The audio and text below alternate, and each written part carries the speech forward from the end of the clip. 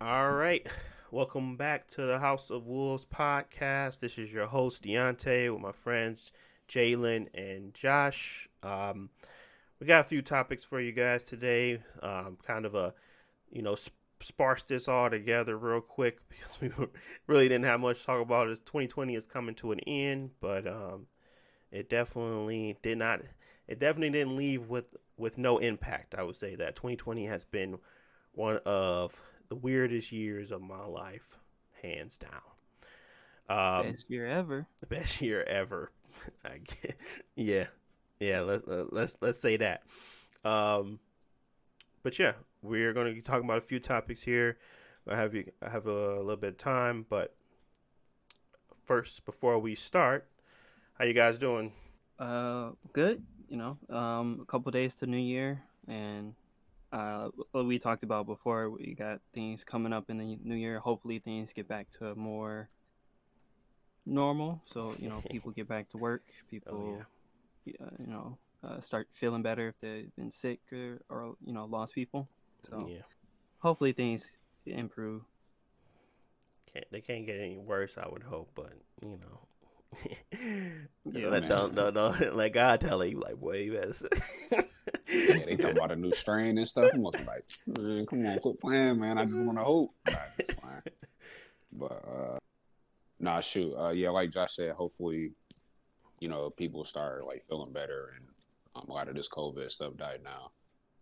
But I mean, everything for me, I mean, it's been smooth. I ain't really did a whole lot. I mean, I'm blessed to see another Christmas, be around some of my family, stuff like that. So that's pretty smooth. I don't feel like you can ever go wrong with that.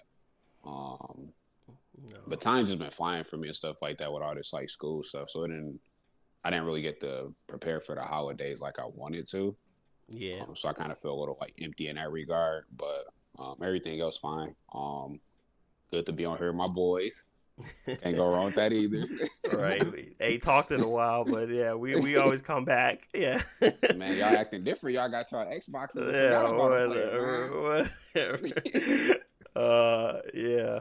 But yeah, Christmas was good for me. I just spent it with my wife, and we did a Zoom call for the family, and we kind of played some Christmas games on there. But yeah, it was a lot of fun. It was on there for like 4 hours, but it was a lot of fun. yeah. But yeah, I mean, it wasn't bad. But what we is with the meat and potatoes of this. Well, I guess the first thing we kind of want to talk about with you guys is the greatest games or series. I don't know which one to start with. The greatest series, then game, but some of the greatest series and games of all time that kind of shaped what we like in games and what we see and what we tend to gravitate more towards to in our opinions. It doesn't necessarily the greatest of all time. It can be that because most of the time the greatest of all time is held for a higher tier of video gaming, but and that could overlap, but really it's just what we think is something that was substantial enough to make our list and things like that. So I can start off with one, and then we kind of just go around and kind of discuss that game in that particular series, if y'all have any input, really. But Yeah. one of mine's, and it's one of the newer ones, but obviously it did not start this type of genre. I think it just elevated it to something more special. But it didn't necessarily compel me in regards to like story, but with atmosphere and sound quality and just the quality of the game itself, I think it elevated the genre to a new light. And I think it did just a little bit better. Don't kill me for this. Just a little bit better when it comes to Warframe. this type of gameplay. No, man, he finna I'm say some talking bull. about Dead Space versus Resident Evil. Like Resident Evil 4, Resident Evil versus Dead Space. Like I can't compare the other Yeah. ones because they were different types of games, but they were similar in genre.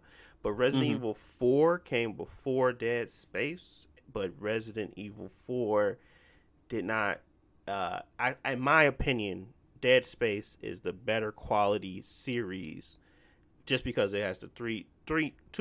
It's just because it has 1, 2, and 3.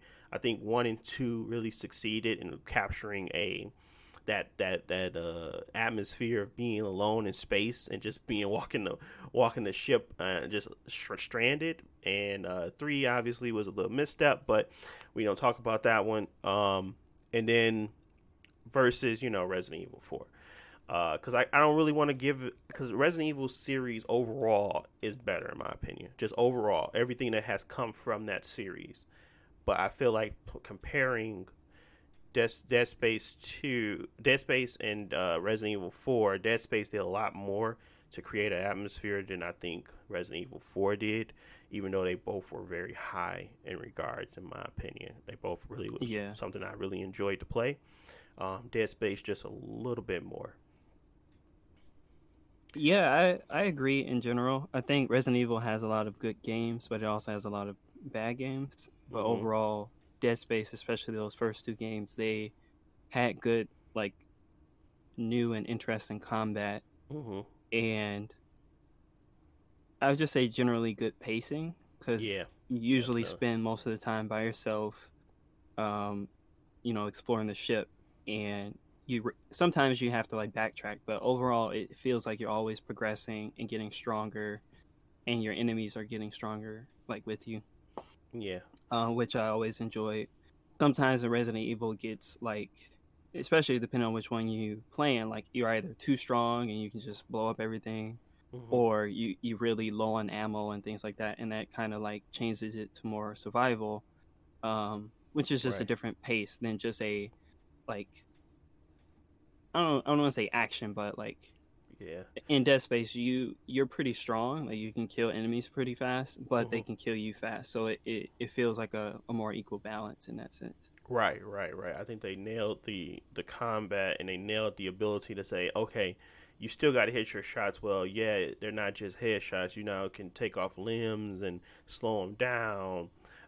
Where it kind of created a more of a tense element, because you were trying to stop this guy from attacking you, and then the guy behind you was coming, and then you also are at a slower pace, and the camera was so tightly, it was so close to you that you really felt like you were being, like you were going down this corridor, and you just didn't have the ability to, turn and move fast enough to kind of keep up. So you always felt like you were on your toes there. And then they had things like some of the enemies that didn't die, and they would just always constantly chase you and follow you, and you had to figure out how to burn them and stuff like that. Obviously, Resident Evil had some of those mechanics previously, but again, I think execution and quality overall was something that Dead Space hit that I didn't see in Resident Evil until I would say the first time I seen it was the remake Resident Evil 2.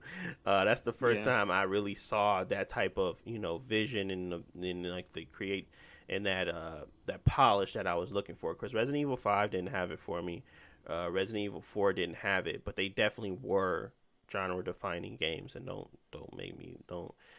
lose that in this conversation, because I really do hold them to a high regard just as much as I do Dead Space. I just think Dead Space just a little bit better. You have to be a lot more. I remember, so I'm not a Resident Evil fan. I didn't play Dead Space 1, but I did play Dead Space 2. I remember, obviously, the higher the difficulty, they make stuff more scarce, things like that. But I remember, I felt like when I was playing it, I had to be more like mindful of like what I had to do, and that's what like really drew me to the game, because it wasn't necessarily a puzzle game, but you like. What people liked about the old Resident Evil, they like, well, I need to be cautious about how I kill these dudes. So I want to waste my bullets and kill them now, because they might turn into a Crimson Head. But then I'm gonna have to face them later on, and I might not have that many. I'm gonna have better guns, but at the same time, this not the area where I want to fight them at. And you know what I'm saying? So it's just stuff like that. Like picking and choose your battles. Obviously, Dead Space 2 is a little bit more on the offensive, because you can change your weapons and stuff like that. But that plasma cutter, boy, chop, they finna chop. Yeah, man, line gun, plasma cutter. That it was just a lot of very because it felt like you were just using stuff in the environment, and you was picking up stuff. You wasn't picking up real guns necessarily. You was just picking up stuff in the environment to try to survive. And that plasma cutter was going crazy. I mean, it was basically meant for a surgical tool, but you were using it as something else. And I just felt like that world was built a lot more. Well, it just engulfed you in that world where you kind of felt like, again, you're trying to make your way through it and trying to survive, really, and you just felt alone.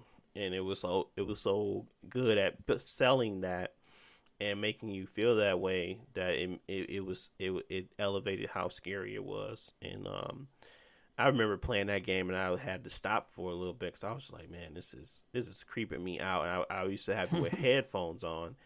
And I was pretty young when I was playing that game, and I was like, okay, I can't play this with headphones on because it's creeping me out. So I took the headphones on. That's where I really started to pay attention.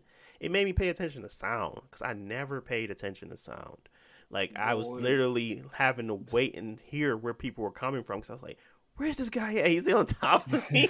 And it was like, it made me pay attention to sound so much more than any other game, I felt like, because they'll give you a cue on screen. But really, Dead Space said, forget all that. Forget all that hue. Forget all those icons.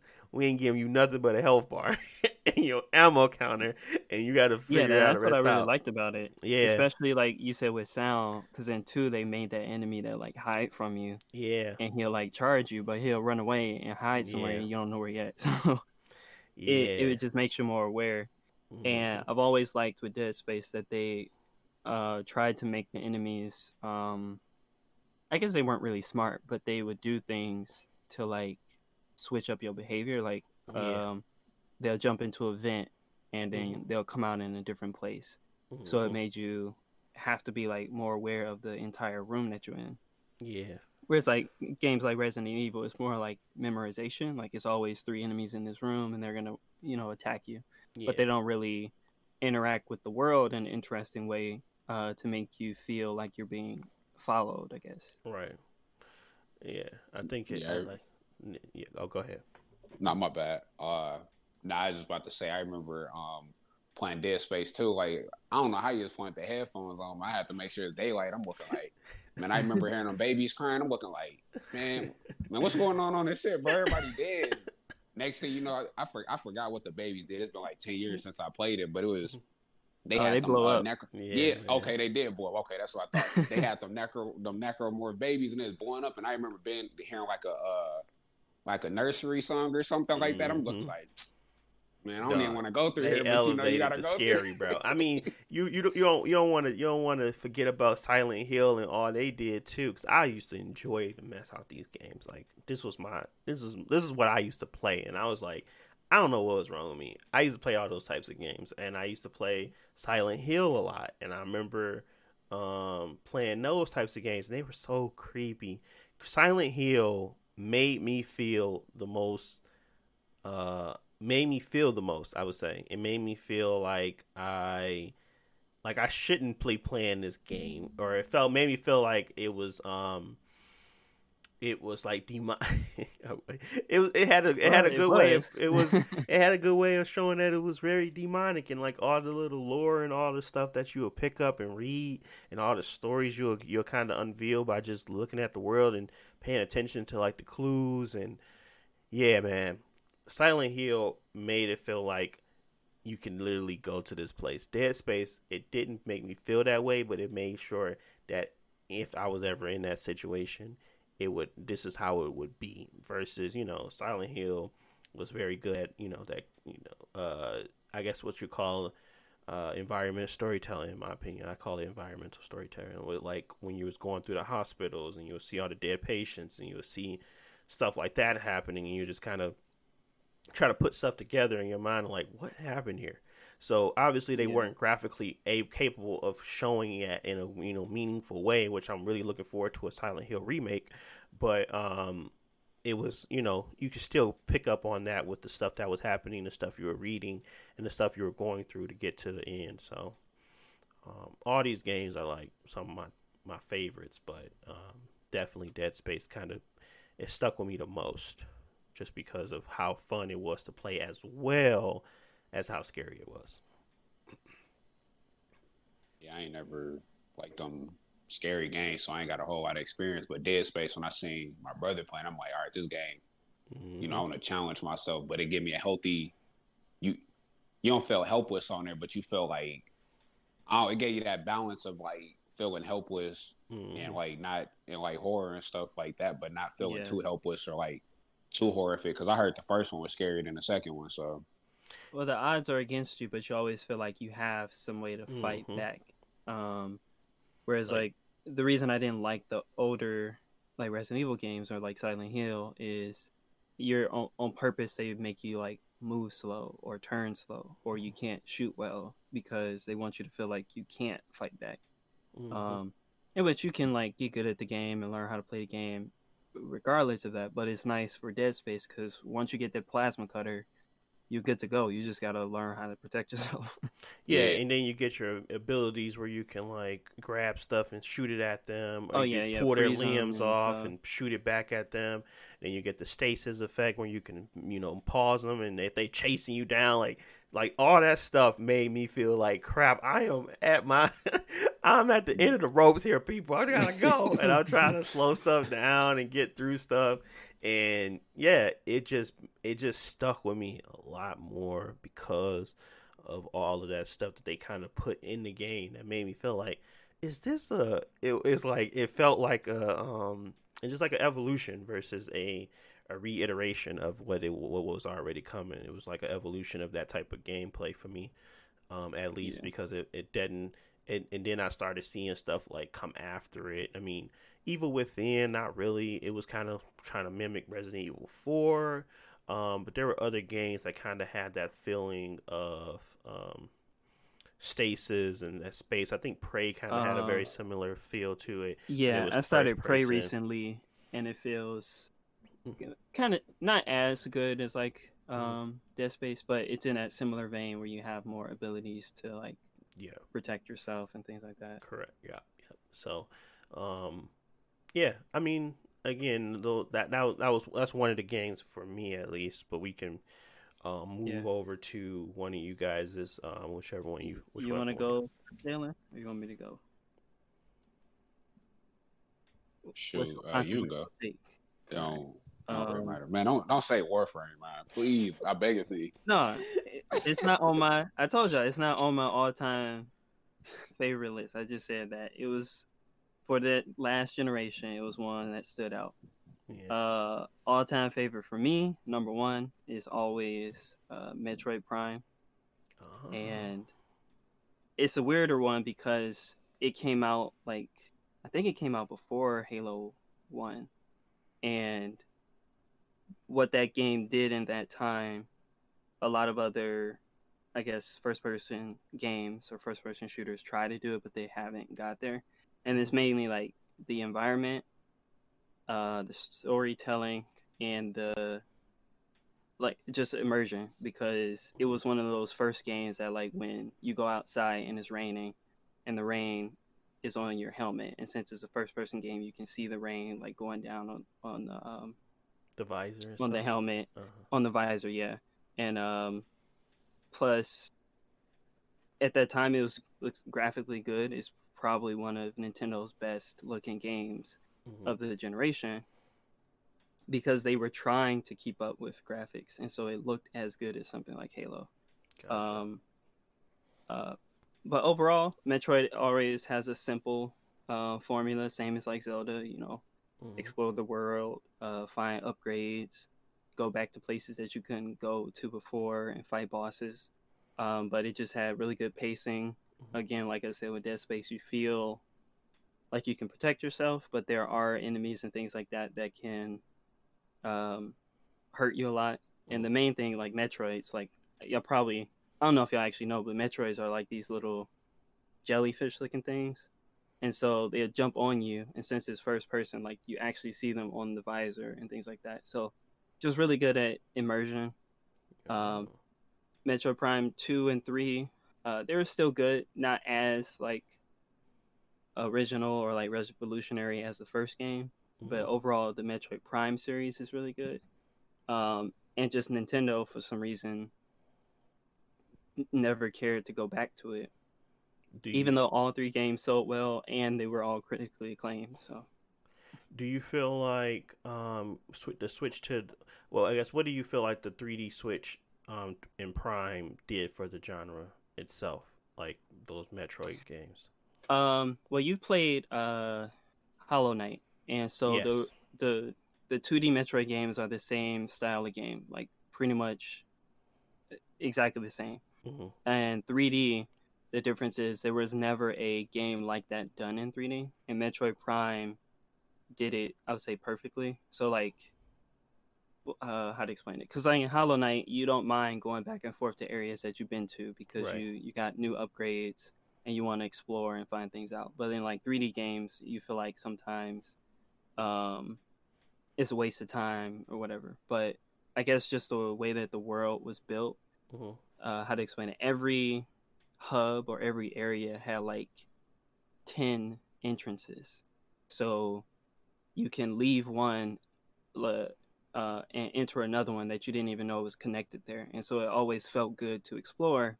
Gotcha. Because you were always rewarded with shortcuts to get to these different places that you liked. Okay. And the thing that I mentioned before is the story is mostly kind of told through text, but the immersion factors, they make you scan the environment to like learn about it. So if you don't know how to open a door, you have to scan it and it gives you information about it, and you have to use that to like figure out how to open find other things to open it. So it's just really good at getting you into the world. The closest game I would say that has a similar world design is like Dark Souls, where you can got shortcuts, or Bloodborne. But Metroid just did it first, like the first like 3D game that do that well. Mm-hmm. Okay. Yeah. Go ahead. I was gonna ask. So, because Metroid came out in you said 2000s or so? Yeah, it was like 2000, 2001, I think. Have you seen some of elements from Metroid Prime that was introduced there that you've seen elsewhere? Like how influential do you feel like that game was to that genre of style of game? Or like, well, to the overall genre, I would say not as much, because it's not really a first person shooter. Like obviously it's first person and you shoot, but it's not about like Halo, where like you can run out of ammo and miss shots and things like that. The challenge is not in shooting, it's more about exploring. Gotcha. So Halo and things like that, they grew to like define like the first person genre or something like that. But Metroid, there are specific things that they do that everybody else uses because it's just so good. So like the world design and the shortcuts, like Dark Souls uses it, Doom uses it. The double jumping and like grappling to different objects in the environment, like Doom 2016 and Doom Eternal copies those things. Gotcha. So yeah, I would say like maybe games have evolved past the point where like Metroid is the only influence, but I still see like, oh, they got this idea from there or stuff like that. Gotcha. Like when I played Recore, I told you some of the people that worked on it used to work at Retro, but the locking onto an enemy and being able to jump around and shoot at the same time while you stay locked on, like that is specifically a Metroid thing. Gotcha. Okay. No, and no, I agree. I never played the Metroid Prime series.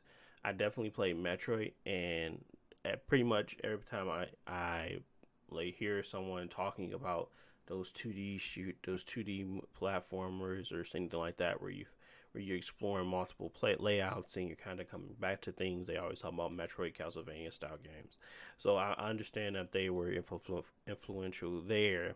I just wanted to see what Prime really did to kind of not only elevate what they already had accomplished on their 2D games, but what they also influenced after, which is really, I guess, that what really brings together that generational or greatest of all time type feel, because then they kind of expand on that and they kind of make everything like Grand Theft Auto 3, like that type of game where everything else after it was kind of similar, because this is where they started to introduce open worlds where you can walk around freeform, and it felt like, refreshing to kind of be able to be in the 3D land like that.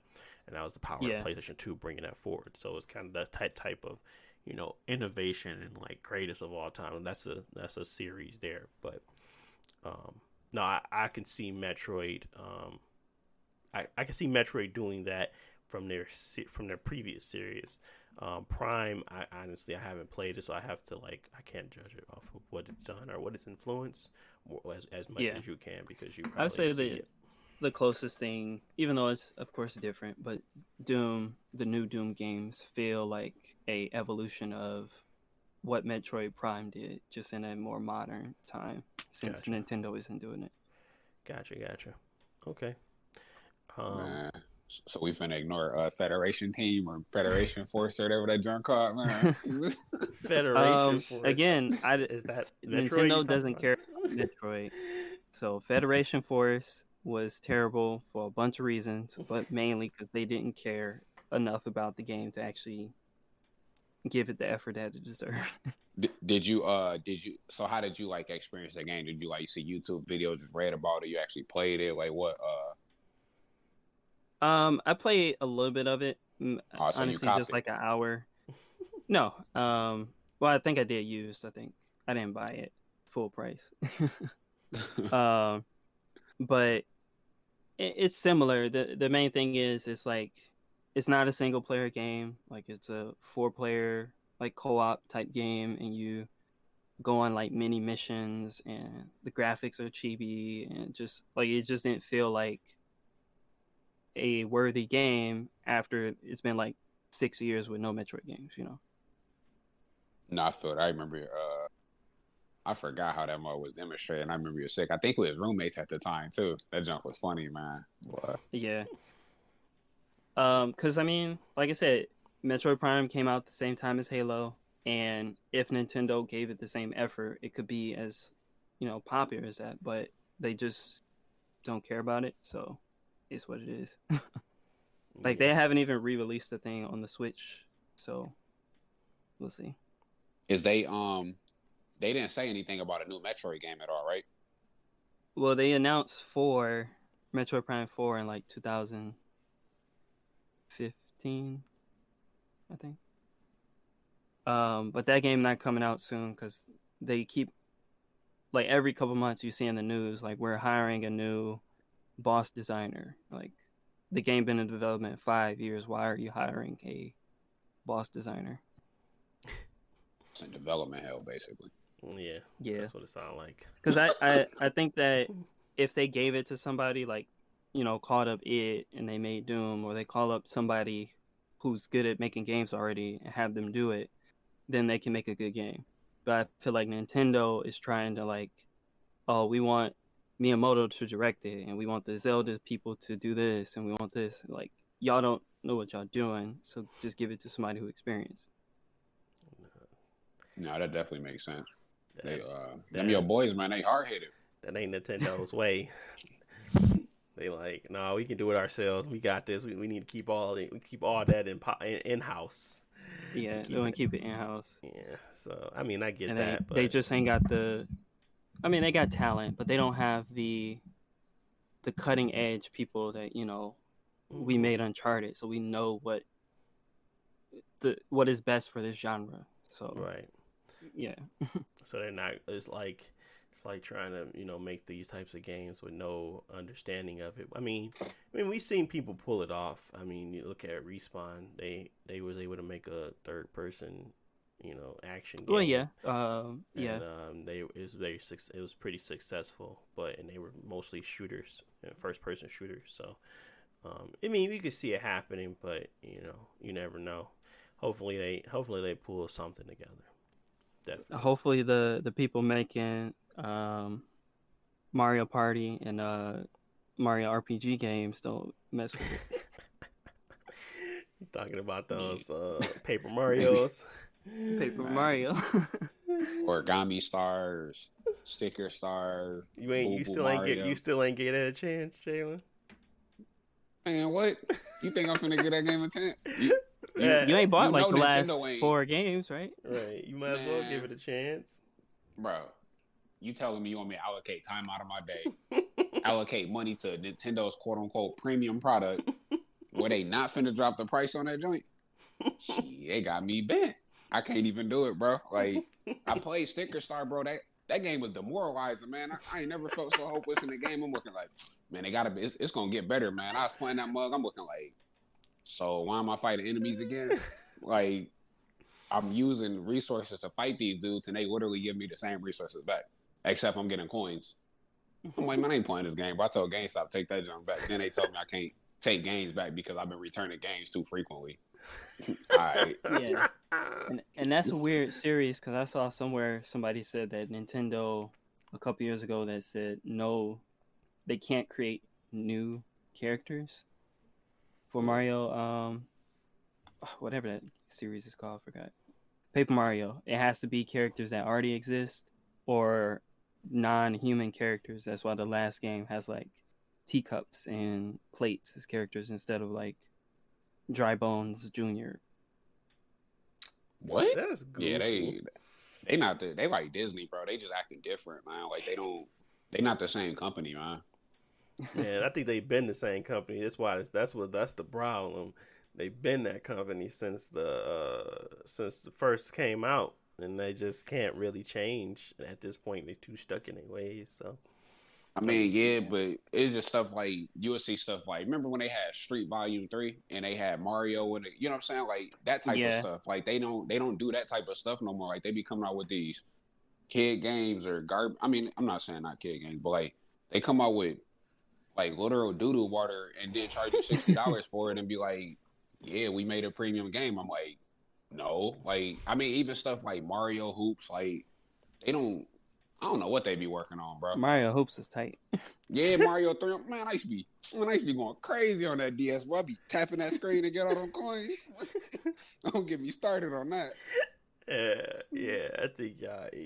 Well, I don't know. I think literally y'all remembering it wrong because I don't feel like they were ever expansive. I think they always stuck to like a certain degree of things, and they like didn't want to expand on those things. That's why they made so many Mario and Sonic. You know, I think they took more risks. Like they allowed more crossovers and things like that. I think they've always been conservative, but I feel like they're just more super conservative now, and just keep getting that way over time. They definitely. I mean, I could be biased. I felt like they, like Josh said, they're more conservative than what they were before. Because I mean, last time I checked, the whole Final Fantasy VII, Nintendo and Sony like split type of thing, disc versus cartridge. That little that split was because of like essentially there's like conservative and stuff like that. But it was like at least on the GameCube, they gave you like little different options. Like you can do the Game Boy thing, plug it up, or you can play Mario Party with the mic and stuff. And then they got to that Wii, and then they started acting a little different. And you was just kind of like, and they started slowing down with some of their games they came out. I mean, think about the Switch now. They ain't got no games on there. The DS, the GameCube, like, they came out with way more stuff. Like, and it would be more, like, less, like, mainstream stuff. And it would be more, like, riskier games, like the... You know the difference? On the GameCube, Nintendo made and published a rated M horror game called Eternal Darkness. Nintendo right now is not going to make a rated M horror game. Oh, okay. See, that's big. That's different too. You know, another thing I noticed when the Wii had came out was that, so you know when you usually start a game up, they usually say like the little not the publishers, but like the devs and all that type of stuff. Like you might see Havoc or Bink or different things like that. Even when the game start up now, is none of that. Like, I'm not saying that has anything to do with it, but when I started seeing that like originally with the Wii, they stopped.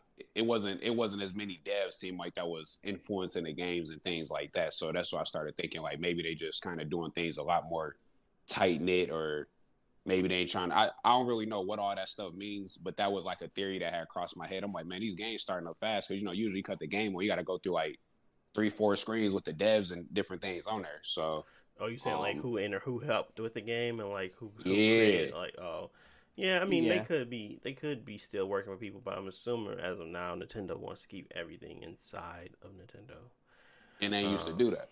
Maybe, I don't know, because I really haven't paid close attention to them outside of like Pokemon and that. I mean, Pokemon really. Yeah.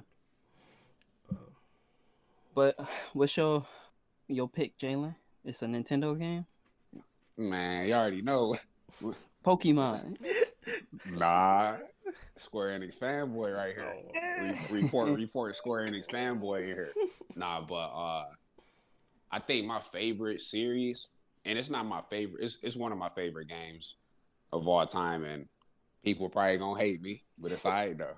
I know Josh got my back on me. It's the Final Fantasy series, but like, I think the one that was just so cold to me was Final Fantasy 13, man. Like, aside from the combat was like the low point was the combat and like how linear the game was. I think the game don't open up until you get to like Grand Pulse on chapter 11, which is like 60-70% of the way through the game. But like, man, that music, man.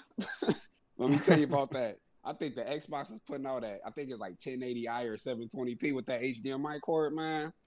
With the graphics, boy, I was in a different world playing that game. I remember summer 2010. I was like, yeah, I gotta get up early to get to this Final Fantasy, man. I gotta fight these Eidolons. That game was when that game so came lit, out, bro. it was the best game graphically I ever seen. And even going back to it, like it still looks like way better than PlayStation 4 game. Yeah. Yeah. Like, and it was running good. The resolution it's like blurry kind of. But yeah, I think it started at 720 and they upscaled it for like, if your TV could do it. Yeah, bro, that game, they had the music on there. I remember going through the Sunlit Waterscape, seeing them. I was out of Grand Post, seeing them Behemoth Kings and stuff. I'm like, yeah, we finna go. Was this the game right after 10 or no? Nah, this is the first. No, 12 was on the PlayStation 2, but 13 was the first one for the like 360 and PS3. Okay, so that's why it was so expensive. I was wondering like what caused it to be that way, but I'm assuming graphical power, baby. But yeah, but it ran good though. That's the crazy thing about it. Like it wasn't no like hiccups like the game. It wasn't scratchiness. Like I noticed with like 13-2 and Lightning Returns, it got more. They scratchy. had like frame rate issues and things like that. Yeah, but it was 13 didn't. Yeah, 13 was. I'm trying to tell you, like aside from the combat people don't like it because it's not as tactical. Like you can't do as much. You got the paradigm shift and stuff. But when all that stuff used to be going on, casting an arrow gun and they had water gun, and I'm like the Lightning's Army of One, and I'm like, man, this game tight. Like that game, bro. I literally put it like I probably put it close to 100 hours on that game, bro. I remember I'm like, I'm finna go fight this Adamant Toys. I know I got a 5% drop to get the I think what you need an Adamantite to get your ultimate weapon. Yeah. Omega weapon for Lightning. Man, that game was that game was so tight because of the music. The music was so submersive. Like Square Enix always do good with their music and stuff, man. But that 13 music, like the battle music and stuff like that, I never got tired of any of the music in the game. I remember when you fought Barthandelus, man, they had that godly music playing because he was talking about like we finna judge y'all and all this type of stuff, dude. Like he was just like y'all post Lassie and y'all ain't finna do this and that. I'm just like, man, I think it's because I don't know if it was the first one. I feel like it was the first one that they had like an orchestra do the music.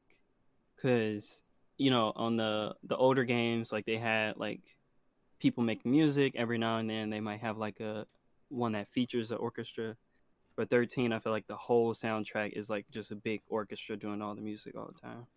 It had to be because they did their thing with that music, man. I still got that soundtrack on my computer back from 2011 or 12 or whatever, dude. Because they was, man, that music it just built it built the ambiance real well, man. Like it was.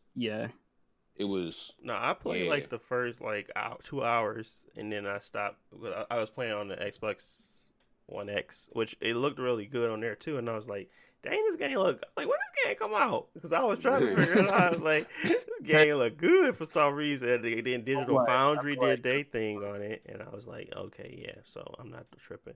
The game looked from like 2000 to like 2009. Square Enix was like the best at graphics. Like they always had the best looking games, and 13 was the last Square Enix game that came out, and it was the best looking at the time. Like 15 looks good, but it doesn't look anywhere as good as the other games that came out that year.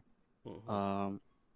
I mean, even Final Fantasy 7 like remake, it looks good, but there are way better looking games. But 13, when it came out, there was no game touching it. Yeah, that game was amazing, bro.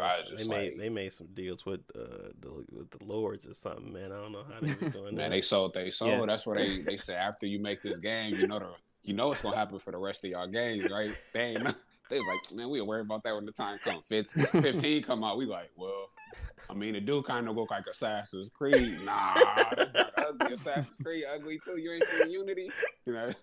But yeah, man, it was that game, and then of course. I didn't play Final Fantasy 7. I played the remake Cold Work. We ain't even gonna get started on that. And then I played 10. I actually like 10 a lot. Like 10 had a good story. Not to say 13 didn't have a good story, but 10 had like a real good story. It's real interesting. That game had good music too. Like it just got some iconical music. Like if they, I recognize them like anywhere, stuff like that. But man, when I tell you 13, man, 13. Yeah.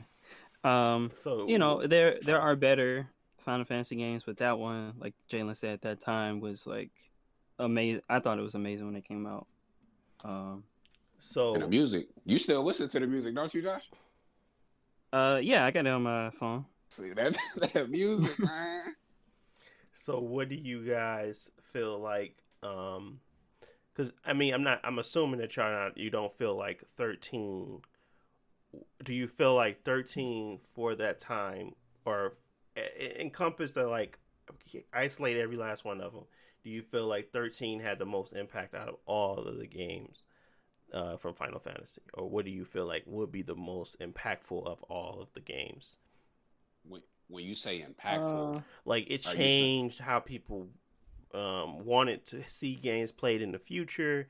It had such a strong presence in like the gaming community.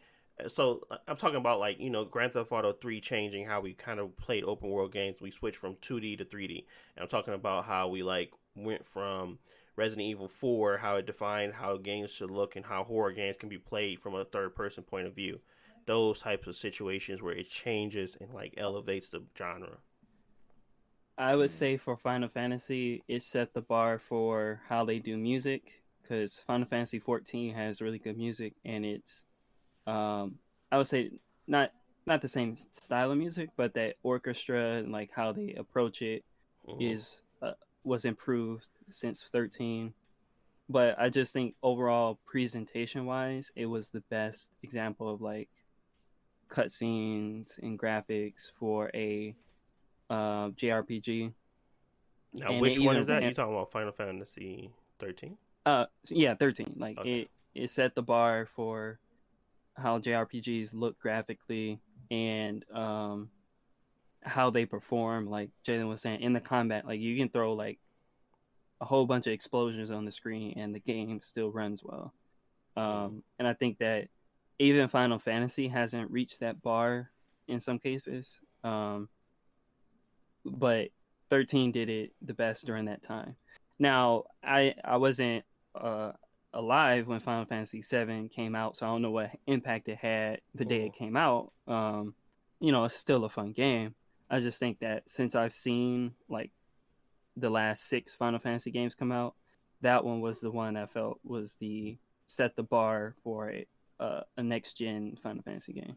Yeah, okay. So where we can like really start to delve into it, because we don't know what happened before that, but yeah, I guess you're right there because we don't know. Yeah, I say it ain't do nothing. That's like you said, like change the dynamics of Final Fantasy. Because a lot of people actually didn't like it because of the combat. They felt like it was real shallow. Shallow is like a lot of auto battle. And you don't really change it until like when you're doing like some of the extra missions type of stuff. So you can't get away with auto battle. The biggest thing of the game was switching your roles at the right time and having your roles set up. Because I feel like it was some battles where you couldn't beat if you didn't have your 6 paradigms. If you didn't, because you can choose your roles for each of your players. So you got 3 dudes, or I think it's 3. You choose 3 roles for 3 people, but you couldn't manually choose them. You had to set them up. So if I want role A for the person 1, role B for person 2, and role B for person 3, that could mess me up if I ain't got the right roles, because I might need to be able to heal faster or something to survive this ultimate attack, but I ain't got enough healers. So it's just stuff like that. But like Josh said, I think it really set the bar for the music. I haven't really played Final Fantasy 14, but they got some pretty good music, and you can hear the orchestra. All the other Final Fantasies, though, like anything after 13, I haven't heard any like spectacular music where I felt like they put their foot in that music. And of course, it's not the best Final Fantasy ever, but to me, it gave the best experience because that seamless, like I used to see cutscenes. You know, you got cutscene graphics or animations, you want to call it, and then you got actual in-game graphics. That's how I separate them. And Final Fantasy 13, it wasn't no difference. Like they used to literally come out the cutscene, and then they just zoom into your character back, and then you just start walking around. Like it was all seamless. No. Okay. Well, I mean that can still be, I guess, what you can consider changing for even like I don't know. I guess because polish is different than actual redefining or changing how something works. I mean, it did attempt to. It made it more accessible to most, because if it didn't create this auto function battle system, maybe people wouldn't have been, able to jump into RPGs lights and see what that genre can bring to the table. And then it kind of, I think after this 13, it feels like a lot of the other ones started to become less and less more JRPGs and more JRPG lights, where it felt like they were trying to adjust how the game was played, at least in the Final Fantasy realm, not in everything else. Everybody else felt like they was kind of still trying to do the same thing, or they were trying to capture something that Final Fantasy already did, whether they went with the new program or the old program. It was still all Final Fantasy. So I did feel like it still had an impact, because the games I've played recently that was JRPGs, I'm not sure if Persona came after Final Fantasy or not, but Persona feels like something that was very mimicking to Pokemon, but then it kind of feels like, Persona also delved into other things that kind of created their own flavor of what a JRPG is. And then there was other games that came after that I played. Something recent that I played that was a JRPG. It was... Dang, I don't remember. I know it wasn't. Bravely Default is Square Enix, so I'm assuming they're going to have some type of similarities. But it was another game I played recently that was a JRPG. Now I can't remember it. Was it Xenoblade? Yes, Xenoblade. Xenoblade felt like it took on some similarities of that auto battle stuff, and you kind of switching and changing your stuff as you go, but it had an impact. It felt like the impact was felt because of something that, Final Fantasy did with their systems, so. Yeah. Every Final Fantasy game, they wanted it to be completely different from the other ones, so a new battle system and things like that. I know people don't like the battle system in 13, but the auto battle was new at that time, so people felt it was like too easy. But that auto battle did add to just the complexity that you can do in a battle system, so that you don't got to worry about just keep tapping attack. It's going to attack, and now you can look at the other things and be in control of your whole party at the same time. Right. In real time, instead of it being like turn-based. So, I mean, it's a different style of game. It's preference. Like, some people are just going to prefer like an action RPG like Final Fantasy VII. But it was, at that time, still very innovative with their battle system, with what they were doing. Okay. Like I remember Child of Light. I was playing that, and it felt very similar and different. You got another game, Deontay? Me? Y'all can hear me, right? Or some? Yeah. I would say, I mean, the other game I was thinking of before you guys even started talking was still the GTA series, but I feel like that's a given. I mean, it's the GTA series. Obviously, everything came after that was really, it felt like to me after mediocre. GTA 3, it felt like everything just after that was like a guided by this game, and it felt like anybody that wanted to delve into telling a drug story or a criminal story that in an open world, they just ripped a lot of stuff from the GTA series. So Rockstar really did a really good job of creating that, and then everything after that being like giving them a guiding light of what to do and how to create it. People probably were already trying to create this, but just because Grand Theft Auto 3 was the one that did it on a significant scale, and they did it with an open world, and they brought this where you can just travel and go places, and you didn't have to really worry about, being hit by an invisible wall or like being like not being able to go left, right, up, and down. It was kind of like you could do anything in there. And I don't know if they introduced helicopters in Grand Theft Auto 3. I think they introduced those in Grand Theft Auto Vice City. But I'm not sure. So you feel like 3 did it the best? I feel like out of all of the Grand Theft Autos, San Andreas was the pinnacle. Okay. It was 3, Vice City, San Andreas, pinnacle. Then it went down with 4 and and 5. In my opinion, I feel like the storytelling got better, definitely, but the gameplay did not keep going up in the route I thought it was, because I thought it was going to start adding in even more RPG elements, because San Andreas had that. They had elements that made you feel like, okay, you had to pay attention to this, that, and the third, and then they kind of dropped it, off in the other stuff. They introduced the internet, they introduced this, that. It wasn't as impactful as, having a stature person the most, being able to go get haircuts and changing your way you look, and like, that's a RPG. And then to drop all of that and kind of go back to a very, tailored back approach to that, made it seem as if it wasn't the pinnacle no more. It wasn't going up, it was going down.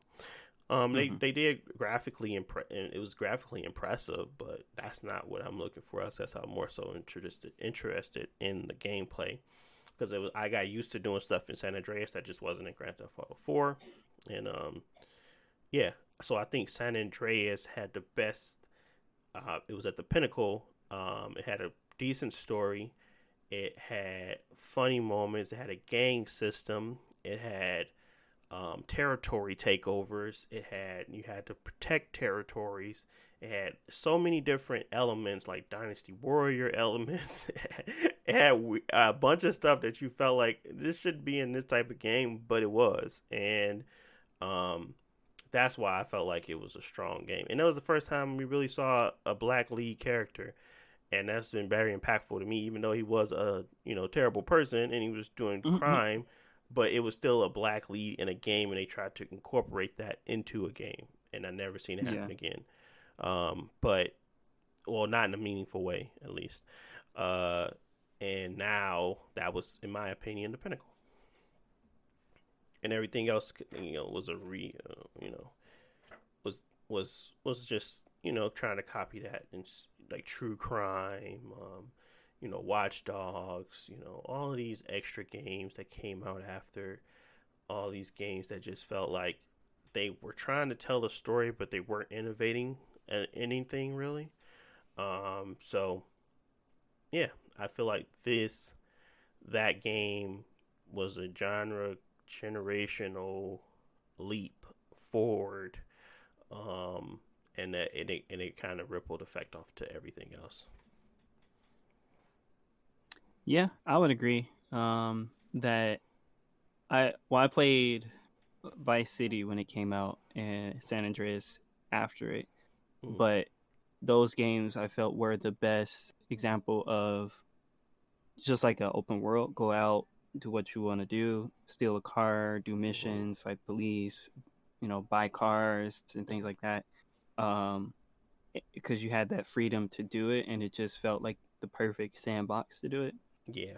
Whereas like when you move on to the other games like 4, like they tried to improve some things, but they lost a lot of elements in that as well, or it's just not as good. And 5, like the storytelling I think is way better, and they got better missions, but the world I don't feel is as interesting or like fun to just explore and just go out and do things in the world. I feel like I'm just going from mission to mission. So yeah, I think they defined what a open world, like third person open world game is. Yeah. With those first with 3 and the 2 games after. Yep. I think they really they set the tone, I think, and the tone kind of got misconstrued. I think because of, I don't think they'll ever go back to a type of story like they told in San Andreas because it was not only it was controversial in itself because Grand Theft Auto was a controversial game in general, but it was also depicting us in a way that may not have been the best. So when I think about that game, them having chicken spots and all this other stuff, it was messed up, people. We know, but it was still my favorite game of all. It was still one of my favorite Grand Theft Auto games. So I get it, looking at it from a more seasoned lens now, but at the time, I was just looking for representation, and it felt more inclusive than anything that I played previously. I felt like I was actually not saying I was seeing myself on the screen, but it felt like I was able to, create similarities and situations that I would see happen, and it was interesting sandbox to run around in. I'm not saying I was running around with RPGs and stuff like that, but it was just that the conversations they were having during their cutscenes and the talk they were talking about and all that stuff. It felt like they tried to at least be inclusive in that one, because these were the iterations of, they had the Vice City, they had the Miami, then they had the West Coast and all that was San Andreas, and Grand Theft Auto 3 was the the mafia, the Italian mafia and stuff like that. So they were trying to make sure they hit every culture really, and they misrepresented it in every way on each one. But still, it was fun to play at that time, and it was less of a, I guess woke. I would call it. It was less woke than it is now, but I really enjoyed that. Man, get your Hotep hat on. Let them know what we saw, how it made me feel. Like, no, San Andreas was just a good game in general. Leave me alone. I'm not finna debate with you about what it did or what it felt like. I was like, no, I didn't care. I wanted to play that game, and I would still go back, and I still play that game to this day. And when the PC got a hold to it with the mods and all that stuff, that was where they really got fun. So I don't care what they're talking about at all. Man, was it a bad influence? Yes. You. Was it a fun game? Yes. Exactly. Hey, Dr. Umar Johnson gonna hear you, man. He gonna be like, "Black brother, why?" Letting them appropriate us like that, man, because it was fun.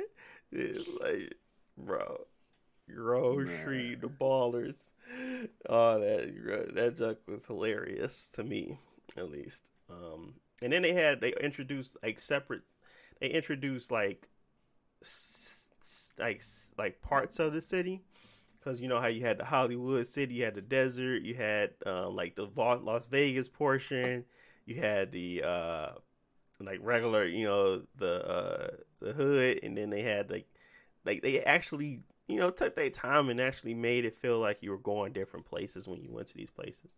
So I'm still always going to enjoy it regardless of what anybody say, but I do get it now. Yes, that's why you play games like you have less stories to tell because you don't want to be as you have to be more conscious about what you're saying and how you're presenting people in regards to like stuff like that. So futuristic is the way to go. It never happened before, so can't be in modern times trying to make a story because sometimes it can be depicted wrong.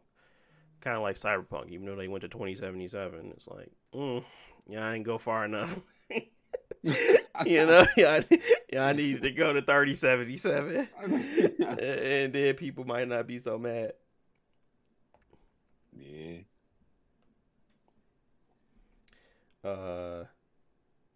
Yeah. Okay. Yeah.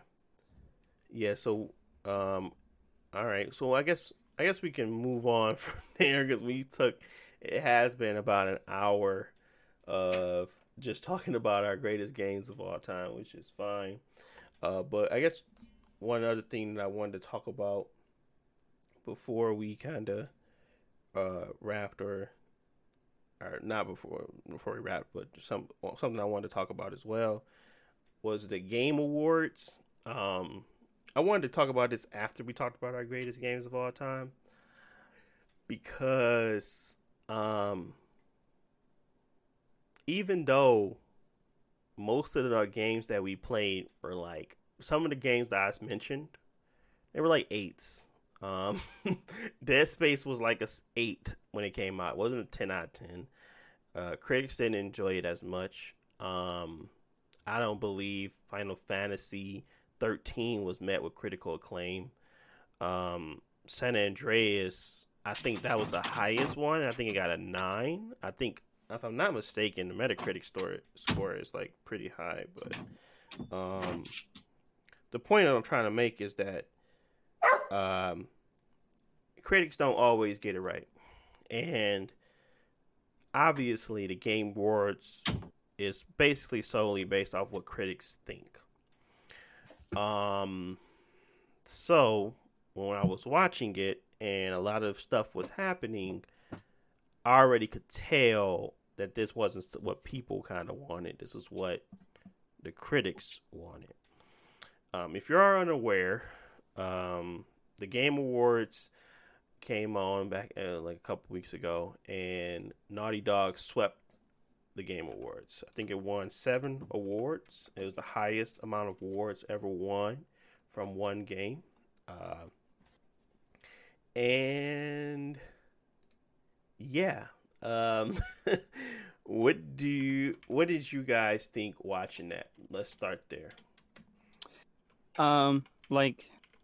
Of course we're gonna have to preface it and say like we're not hating on the game. Like I think that if the game was the best game that came out that year, it should win the game of the year. Mm-hmm. But it, like you said, it definitely did feel like the committee or critics or whoever were heavily in favor of it in maybe situations that it probably shouldn't have won. The games that were up against were also really, really good, but for Last of Us to sweep all of them unanimously is like, it just feels weird. Because even if it's a good game, I don't think that it's perfect in every way to that point.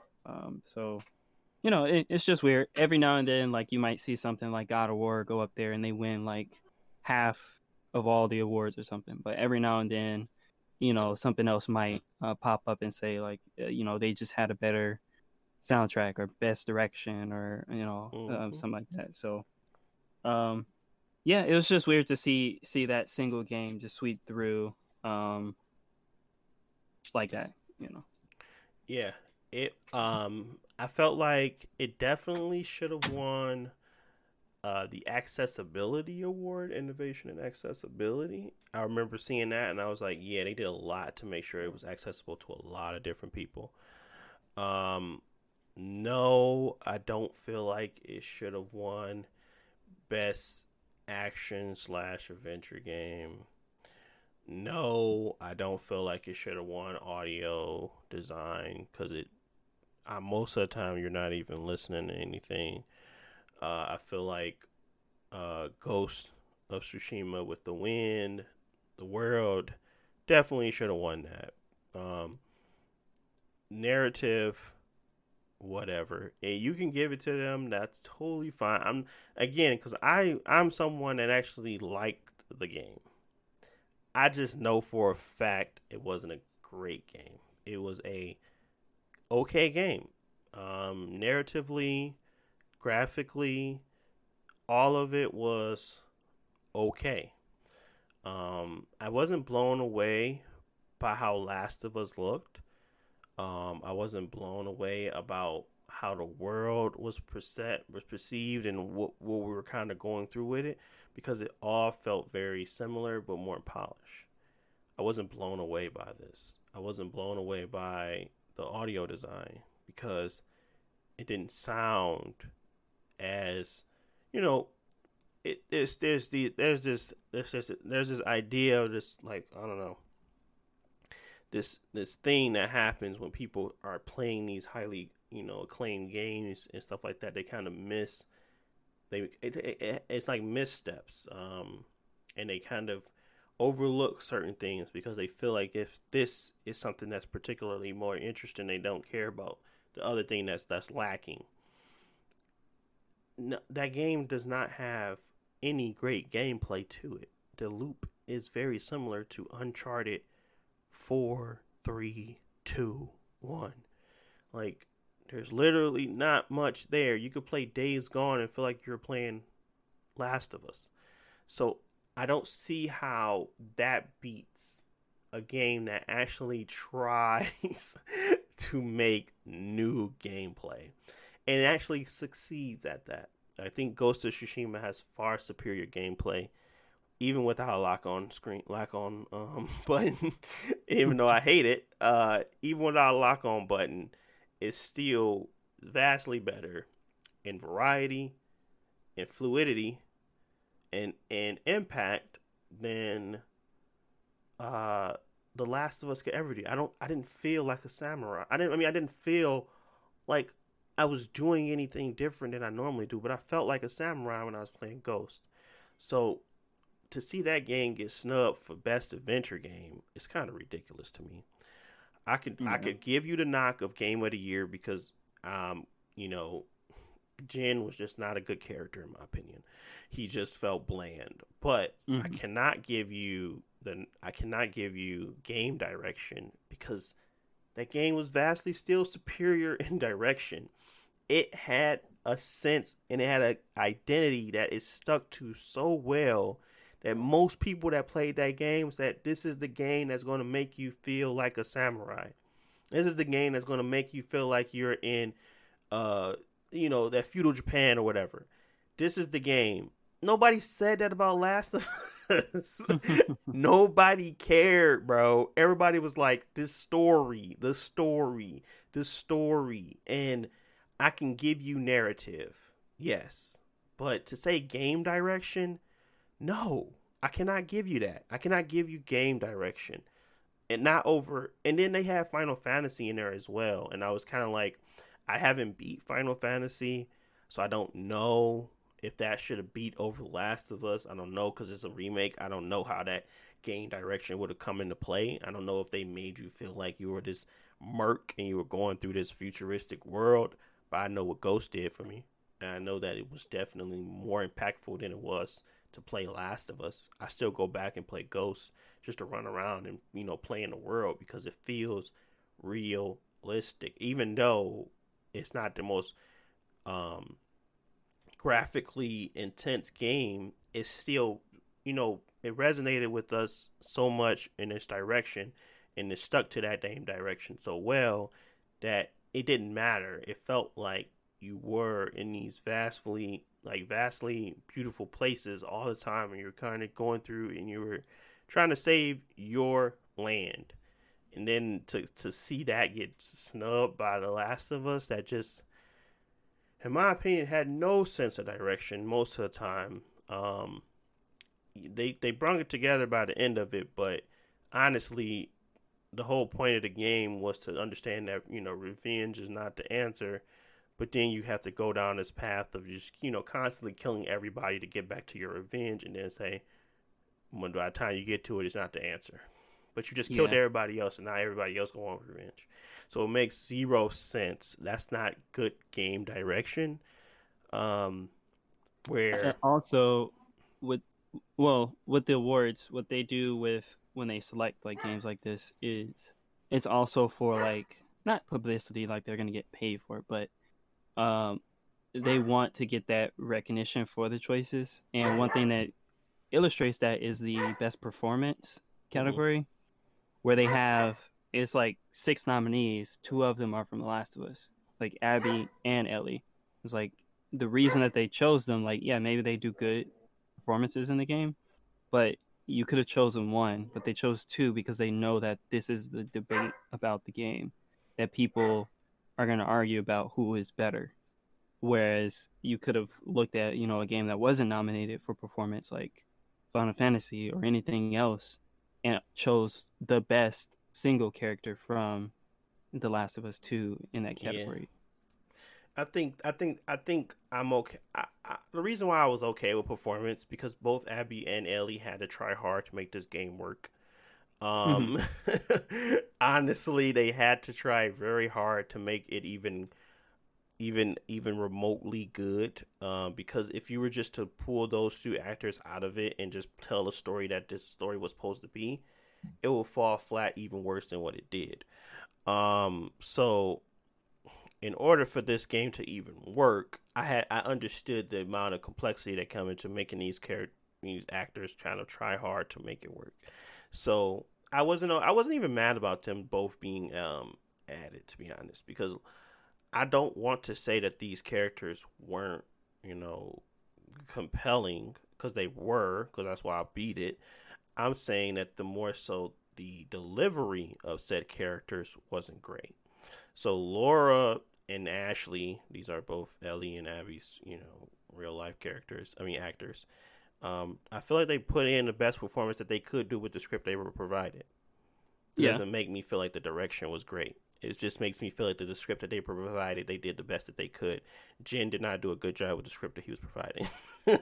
I never played Hades. Miles Morales felt a little bit too off when I beat it, that to make me feel like he should have got the nod. I'm not sure what other games were out there that made me want to go back and continuously play, because it really wasn't that many high top tier games that came out that was like, this character really made me feel a certain way. I'm trying to go back and look at all my games I got now, and none of them. But I mean, I might be missing something. But in my opinion, Ellie and Abby were the more deserving of all of them, except for I never played Hades. Miles, no. Jen, no. So it was 3 people out of there, and I'm okay with one of those 2 getting the performance nod. But that doesn't change my opinion on direction. Shouldn't have got it. I mean, they scored the art direction, which should have been a shoe in regards to anything. It should have been that. I think score and music, obviously Final Fantasy won for a reason. I think they always do a really good job there. And the only one I'm really disappointed in is game direction. They shouldn't have won that. That's the only one I'm disappointed in. I don't even care about Game of the Year, because at the end of the day, I knew they was going to give it to the game that really the critics enjoyed, but I think the critics really got it wrong when it came to game direction. And that's why I was kind of bringing up the point of, do we care about what critics think? Because regardless of what I read or what the internet said, I enjoyed Last of Us Part 2 to a degree. It wasn't a smash. It wasn't a total flop. It was just right there in the middle. And I still had enjoyment from the game enough to want to replay some of it and replay some scenes because I thought they were impactful. But to the same point of what a critic might think, they would, give it a 10 out of 10. Obviously they were nominated for multiple game awards and things like that. What do you guys think about critics and what their job is in general, and like critiquing artists and their life's work, really, like to write off something so completely fast? What do you think about that? I don't know. Like, I feel like art is one of them things. Like, it's just hard to critique. I feel like it's what did I say? Like, beauty is to the eye of the beholder, or something like that. Mm-hmm. Like, you always got that little. It's not really a meme, but it's like a running gag. You'll see a red dot on the screen. They be like, I just see a burning sun ready to cause chaos. Like, you see all this type of stuff. You be like, well, I just see a red dot. Like, y'all want X amount of dollars for this, But I don't know. Like, I feel like there's hard standards that needs to be met when making a video game. But at the same time, so hard standards would be like, okay, we playing this kind of music. Like a prime example, Dragon Quest 11, they talk about the music in the game. All right, well, the music is this and that. The music sounds, okay, we can say for the most part, it objectively sounds old. Like, that's fair. It needs to be more up to date. Okay, that's cool. But when you got other things like,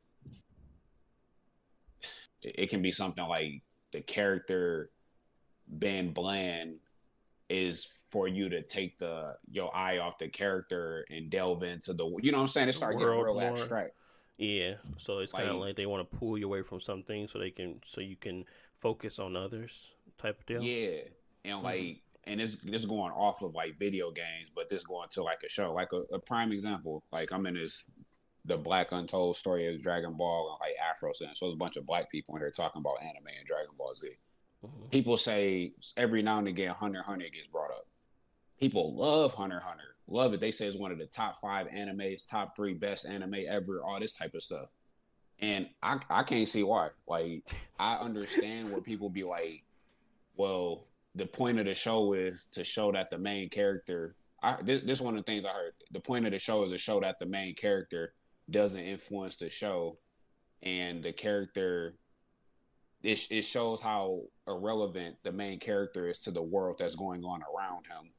And that part of it, because a lot of shows, they focus on the main character. I mean, they focus on dude too, but it's like one of the biggest things with animes is power-ups, transformations, power-ups, getting stronger, training. He does some of that to some capacity, but he don't change that much. He had this one burst towards the end of the show or whatever, but I don't know. It just ain't resonate with me. I got tired of him getting whooped. Like, it was just stuff like that. Like, and I couldn't. Basically, what I'm saying is, I feel like my standards and other people's standards are like different, and to that same statement, that's the same thing with the critics. They might just be a little bit more seasoned and have a better objective view, and getting paid off a little bit, but a better objective view because they've seen so much and different things like that. But I feel like critics is hard. So with that being said, I know it's kind of long with it. I look at what people say about the game and why they said this and why they said that.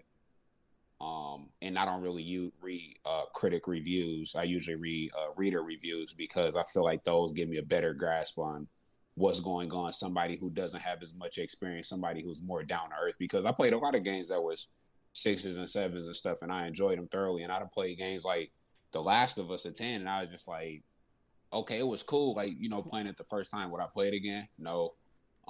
Was the formula again dried out? Yes. Like, I'm not finna go play The Last of Us because I don't feel like walking through an area, scavenging, then go see some, hey, I think they went over here. Bunch of dudes run out, and then my first thing my dude do is go run behind a barricade. I'm not finna do that again. I don't know if they did it in the second one, but I'm not finna do that. I've seen it too much in Uncharted. I've seen it too much in The Last of Us. I'm not finna do that formula again because the story is good, but I'm not finna waste my time trying to see the story by shooting these dudes, and now I got to fight some armored dudes now. Like, you know what I'm saying? Yeah, they kind of try to switch it up by letting you sneak past a lot of stuff, but and you can like get to different areas and you can lock doors and you don't have to like no longer do it, but it's really the same, dude. It's legit the same. They let you go prone. That's probably the biggest difference now. That's legit prone, the huh? biggest difference. You can go prone and you can hide in tall grass. So, but yeah, I mean, I feel like I'm not. I don't want to say that people are, that people overhype things or people, create a narrative in their own mind. Say it. They do. Well, No, I'm not. I'm saying that Kinda. because I don't want to, because people can have the right to do that. I just feel like when we talk about critics, this is one person's opinion that's supposed to be graduated to be able to tell their opinion in a better way than us. That's it. They can talk to their opinion better than we can because they graduated with a journalist degree. That's all they are. So one person's opinion, deteriorating or like either uplifting or downgrading a game, and I'm expected to take that opinion and trust it because this individual, like their likeness should be very similar to mine. What they like, I should like. That doesn't make any sense because we all don't like the same thing. So I think there's this thing about critics that I really just stopped caring about what they say.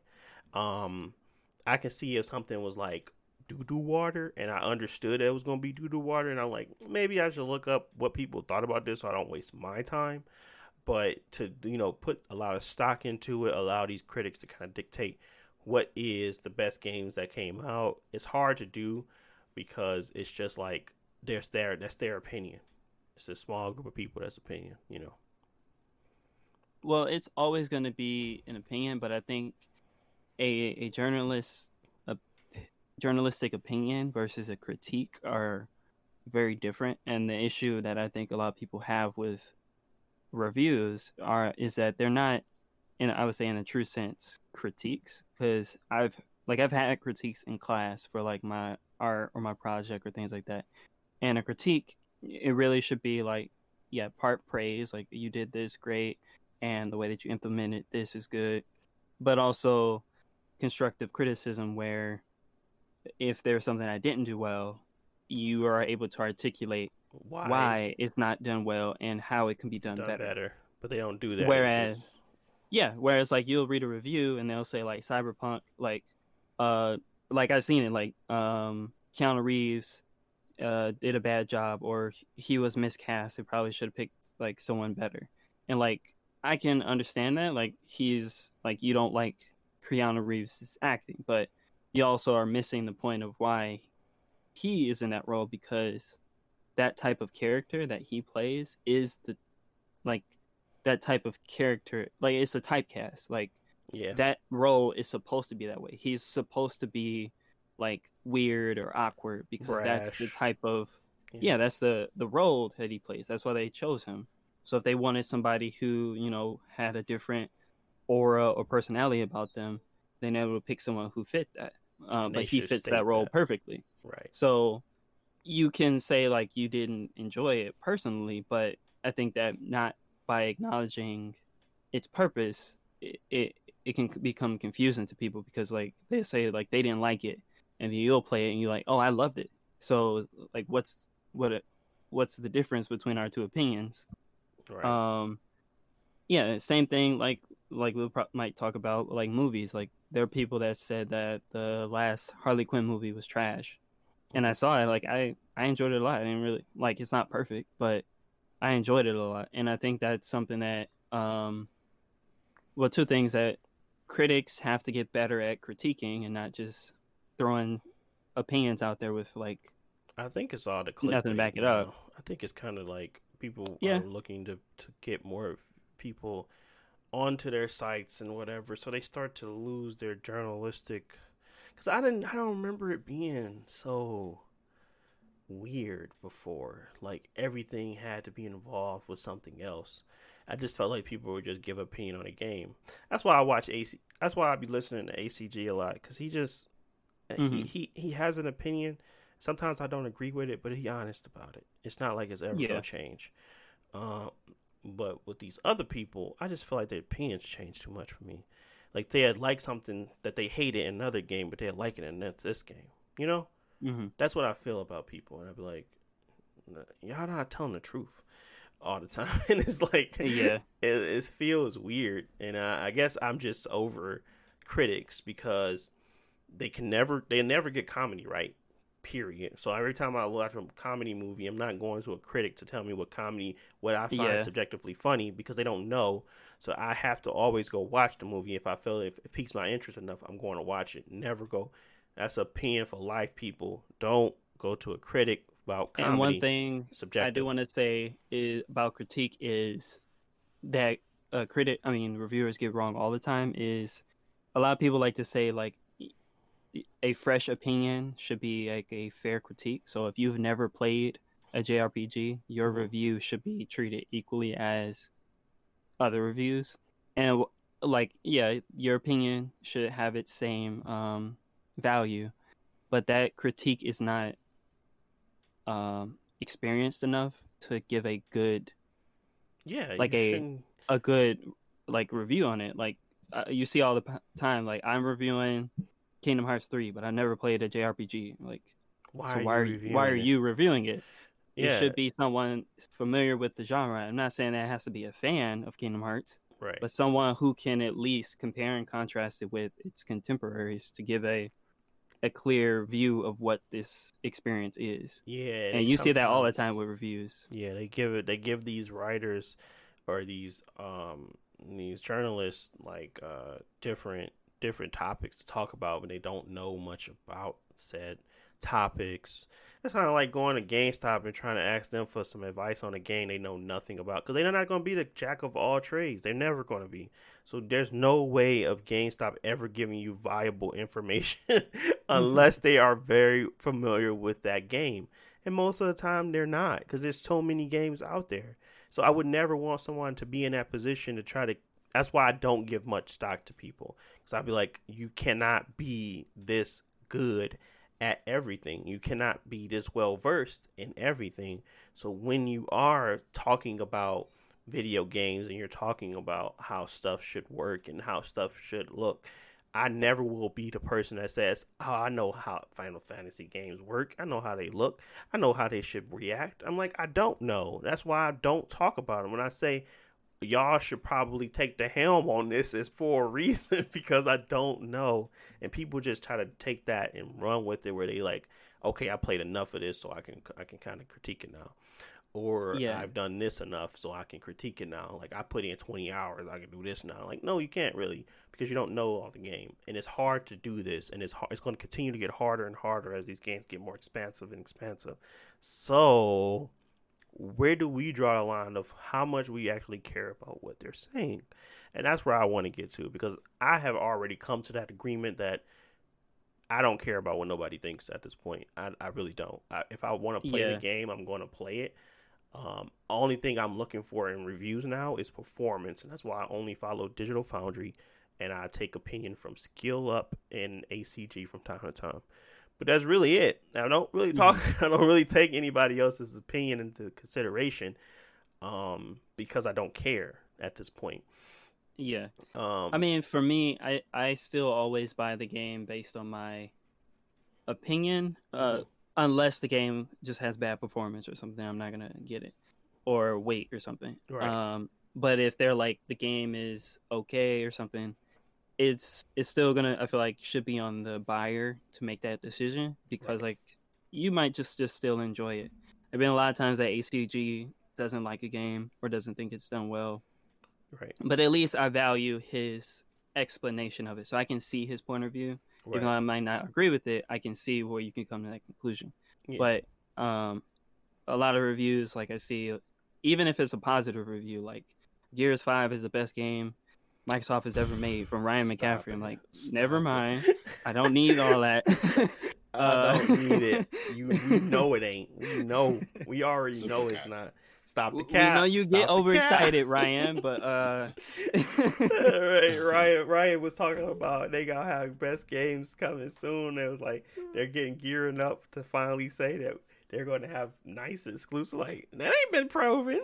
That ain't been proven. the Microsoft drought is finally Yo, over. bro, that's what he said. Yeah, I like that Man, ain't off been the perkies, proven. man. That ain't been proven. Ryan, you need to simmer down, buddy. That boy off the perks. I don't know what's going on with him. Yeah, but I think that really I would value my friends or like not YouTubers, but smaller people who I at least feel like can give a more honest opinion. Because maybe trying to fit everything into an article, they got to cut out a lot of information that should be there. Whereas like you can just get like an honest opinion or a long post on Reddit that they go through specific details. You might get at least a better idea of what's going on instead of like a sensationalized news article or Yeah, like you need about 30 minutes to give me a good understanding of a game. I say no less. You can't do it in those 6 minutes. You can't do it in those 5 minutes. 5 minute, 10-minute reviews. No, not happening. My time, my ability to I would rather give you more time to explain yourself than to try to you only captivate a little bit of my time today. Like I'd rather give you more time to explain yourself. I prefer that. So if I gotta read 30-minute article, I'll read it. If I gotta watch a 30-minute video, I'll read it. I prefer video format more, but I will read your article to kind of give it better for you to explain. All scale up videos be an hour, but it goes into super detail about everything about the game, and he tries to make sure he's very thorough. So I appreciate that type of stuff, and I don't appreciate it when people try to, jump on the what will give me the most clicks, or how can I get this out the fastest? Like they give you the game early for a reason. Take the time, sit down, and play it. So I just don't like that type of aspect of it, really. So I don't really care about them no more. I stopped caring about them a while ago. I listen to a review after I play it, and I see if my opinion kind of correlates with yours, or if it's different, or if what you felt was different, or like I never thought about it that way. That's my only thing I kind of look for now. It's like after I'm done. I think that review that was the craziest, especially for it to be a remake, was that 7.8 too much water for Alpha Sapphire and Omega Ruby. I was just kind of like, I don't know what they could have did to destroy this game to take it from a 9 to a 7.8. I mean, that was just like, I was just like, I don't even need to play the game to know that review is wrong. Like it just didn't make sense. Like I get what they're saying, but I'm like, the game got a 9 before, so I don't know. Yeah, I don't like too much water is just that was just beyond me. But I don't know. Maybe they felt like the game is newer, so they need to reduce how much water in the game, even though it's a remake or something. I don't know, but that was just. I think the main thing is like if you look at the review, they talk a lot more about the more recent Pokemon games and compare it to more recent ones, which I understand. Like it's fair, but if it's a remake, you also have to kind of treat it special because, of course, they didn't have the ability or the whatever to make it better. It was the best that it could be at that time, and so remaking it, they provide that same experience. And for remakes, they're kind of weird because is it better for somebody who never played the original to review it or not? I just think that, especially that review, they just focus too much on like the newer games because they keep talking about like Pokemon X, but Sapphire came out like 10 years earlier. Yeah, it's off the perks. Yeah, man. But yep, we are at time, people. But like I said, we got other stuff we want to talk about with you guys, but unfortunately, we have a short amount of time we can. But next time, be 2 more weeks from now. Next month, 2-week Monday, you'll see another episode from us where we kind of try to deep dive. If you guys have any opinions on what you want us to talk about, obviously leave it in the comment section below. This is going to be on YouTube, Spotify, Apple Podcasts, anywhere you can listen to a podcast. That's where it'll be. But yeah, thank you guys for listening. Any last words before we head out, people? Shoot, just make sure y'all stay safe as always. Don't stay dangerous. Is that what you? Nah. Man, that vaccination out, man. Oh my goodness. That vaccination. Man. Yeah. That's people in Chicago got to stop going out to parties. Yep. Next time on House of Wolves podcast, Black people and vaccine. That's the whole thing. That's the whole thing, people. All right.